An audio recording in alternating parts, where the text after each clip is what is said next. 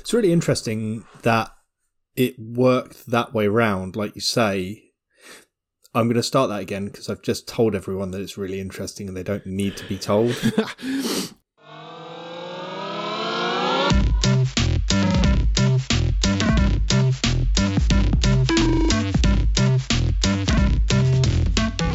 You're listening to I Might Be Wrong, a podcast hosted by myself, Rich Newnham, and my co-host, Henry Salmon. Welcome back. You are listening to a quarantined Henry Salmon and Rich Newnham, and you're listening to I Might Be Wrong, of course. How you doing, mate? Yeah, lockdown. Good, though. It's not too bad. It kind of feels like it's just carrying on from the last lockdown. It's all a bit quiet. Well, when we were recording the last batch of episodes, we did suspect that there was going to be some kind of lockdown, but it's actually been a bit lockdown light rather than full lockdown, hasn't it? Because schools are still open and people are still going out and doing things, and there's no restriction to just 1 hour of exercise or anything like that. So yeah, it's a bit less restrictive. Yeah. Also, this time of year, people tend to have their head down and get stuff done before the holidays. So it's not too bad. Yeah. It's okay. I don't mind it. But I mean, my circumstances mean that I don't have to stress it too much. It's not like I'm trying to commute into an office, or I don't live in London anymore, which I think is probably for the best while all this is going on. I think for now, yeah. Whisper it quietly, but yeah, you can probably look smug. Mate, I always look smug. You've met me. Yeah, good point. I don't want to. It just happens. It just happens, yeah. Anyway, I brought us not quite right up to date last week with the War on Drugs from 2014. You've got a slightly older album that you want to bring to the table today. Yeah, I'm going to grab you and throw you right back into the, I guess late 80s and early 90s. Sorry about that.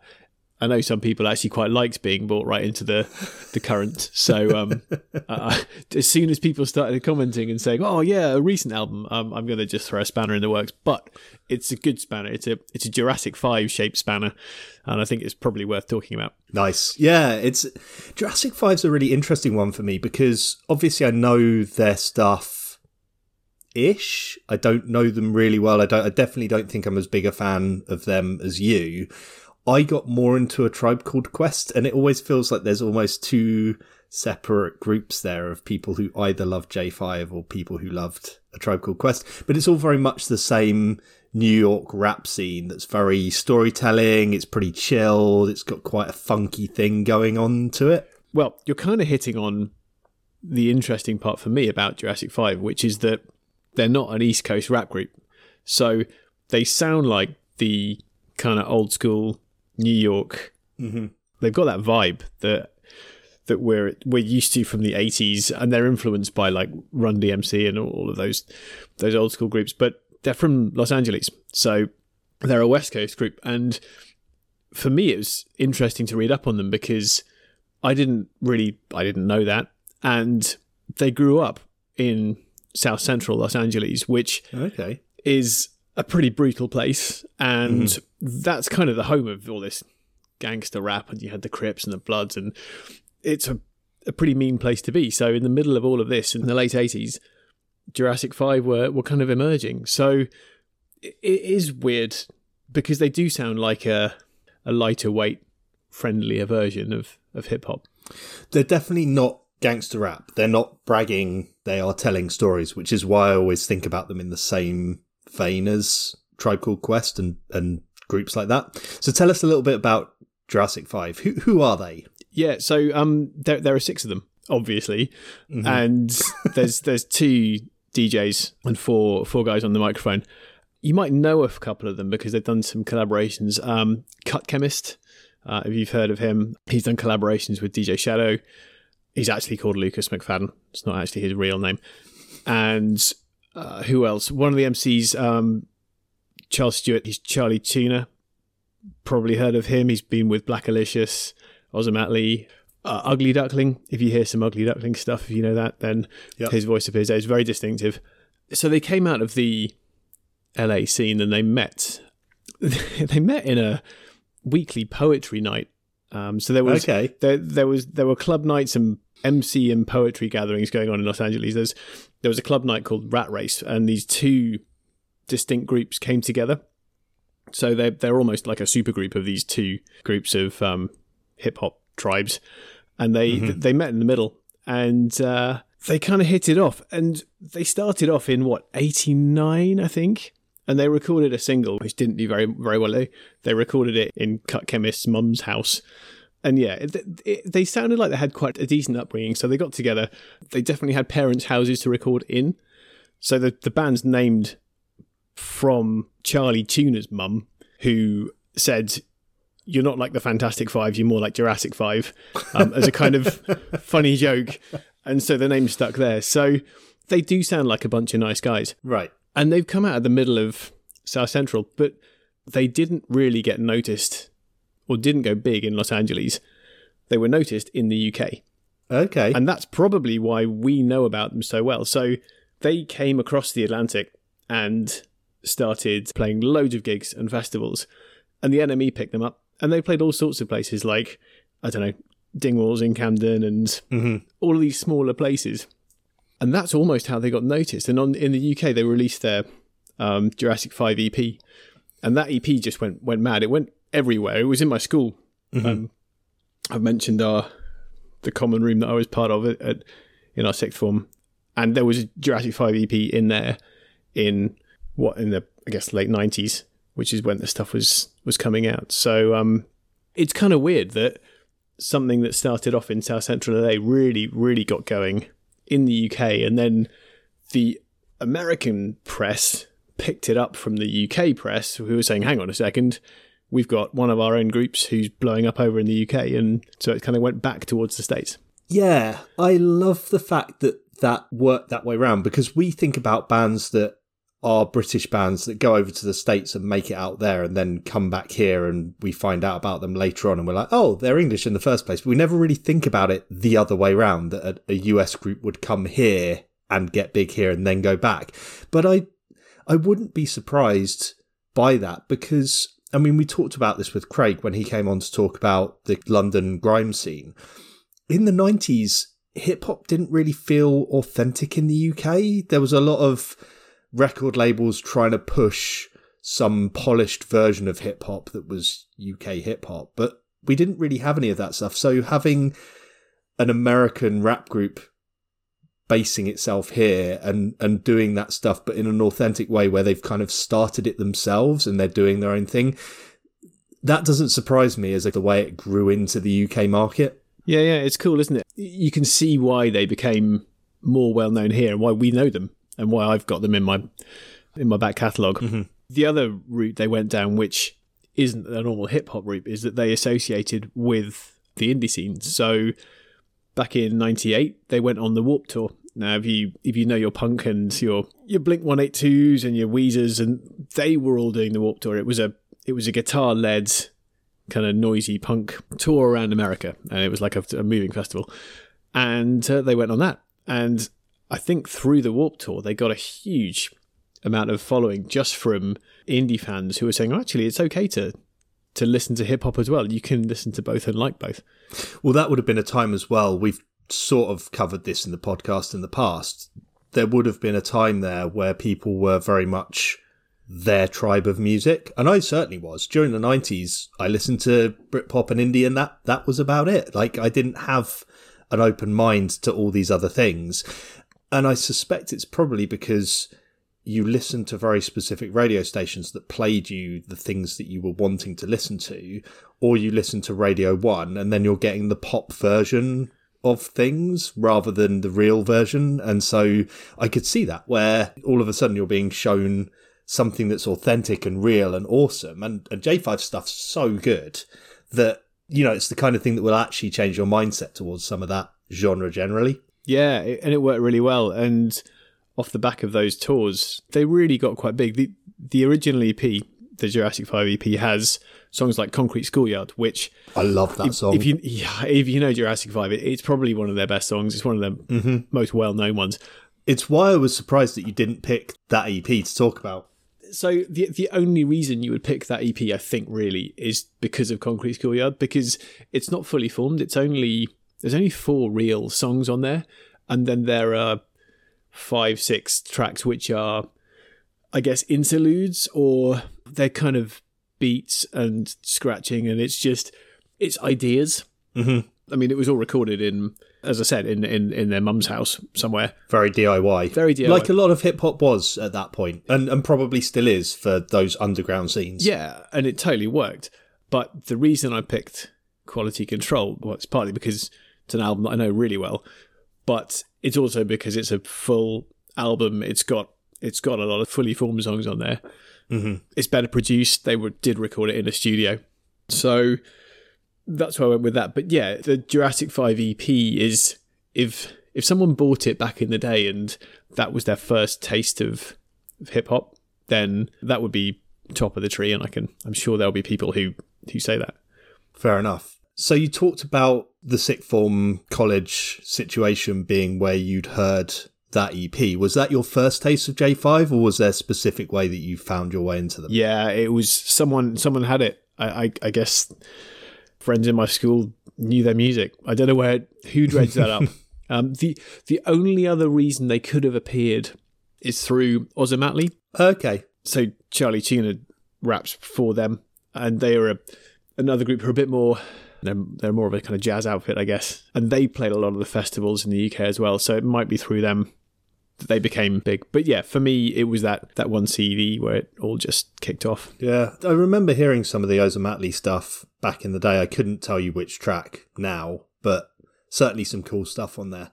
And again, it's all part of that more laid-back hip-hop rather than the aggressive stuff that we associate with West Coast and gangster rap. Yeah, I mean, just going back to that, I kind of find it's amazing that it's not. So if you've been through... I've driven through South Central in a taxi. When I was like 18 or something, 19, I was starting to see the world. Was that an LA hostel stay as part of travels? Yeah. You go past these buildings and there'll be like one with its door just as a massive plate metal door, and the cabbie says that's the local McDonald's, and they've just given up on re-putting in glass because it gets shot out so many times. So they've just like put these huge kind of metal doors on, and things like the trainers hanging over the telegraph wires. Yep. That's all true. Yep. That's all where, you get the kids with their new trainers in the gang and they get beaten up and or shot, and someone slings them over the wire to say, we got him. All that stuff's there. And it must be super scary to grow up in a place like that. You've got to get hard pretty quick. So to not sing about that stuff and to sing about the happier things in life and to try and be positive must be really difficult. Yeah. All right. Well, let's get into that. What on the album stands out for you? So their sound in general is great. So they've got very good beats, very good samples, very good scratching. The MCs share the load really nicely, so they'll pass the songs and pass the verses between them. Mm-hmm. The album starts with How We Get Along, which is this kind of really nice bass riff. It isn't almost a song, it's almost an introduction. Right. And then you go from this kind of gentle bass riff intro into The Influence, the next song, and you've got this wonderful spoken word kind of bass line almost. You've got this boo-ba-doo-boo, ba-doo-ba-doo-boo, and it just starts to suck you in and build an atmosphere. So the atmosphere kind of builds through the whole album. And then they just keep changing the style. So then you've got the song Great Expectations. It's got horns in, and it's like you've gone from a bass riff to some spoken word to some horns. The whole album just builds and twists and turns, but it's all based on this very simple premise of we'll do our scratching brilliantly, our samples will be on point, the rapping will be brilliant, the lyrics will be very tight, and yeah, they just form this album effortlessly. Presumably a lot of that sampling would have been from 50s and 60s soul records that their parents would have owned. Exactly. Yeah, and if you read up on the interviews, that's where they got a lot of this stuff from. Mm-hmm. And it's lovely. I mean, there's one of them, I can't remember which one it is. There's almost somewhere towards the end. Actually, it's right at the end. I think it's Swing Set at the end. I might be wrong. But it's got this amazing jazz beat. They've almost taken a almost like jazz or jive soul record where they've just got this kind of amazing beat, and they've just sample that. It's wonderful. It's really clever stuff. Nice. So there's a lot. I mean, it's a big album in terms of what you're talking about. 15, 16 tracks, something like that on there. And they're not short tracks. They're all kind of 4 or 5 minute long tracks. To me, I've only listened to this album a little bit, but it doesn't feel like a long album. You don't get bored. There's not too much. There's no filler. This is what I like about it. It's 54 minutes long, so it's not that long. But no two songs really sound the same. There's a song on there, so Concrete and Clay, the penultimate song, they riff back to Concrete Schoolyard, and they sing some of the lyrics again from there. And so if you missed Concrete Schoolyard on the previous album, then it kind of comes out in this song. It's just very cleverly done, and I don't think there is any real filler. It works because they keep trying different things on each of the songs. So they've got another couple of albums in the early to mid thousands after that. Are they albums that you got into, or did you kind of move on to other things after this? Yeah, I bought Power in Numbers, and it just didn't work for me as much. I don't know why it is. I can't quite put my finger on it.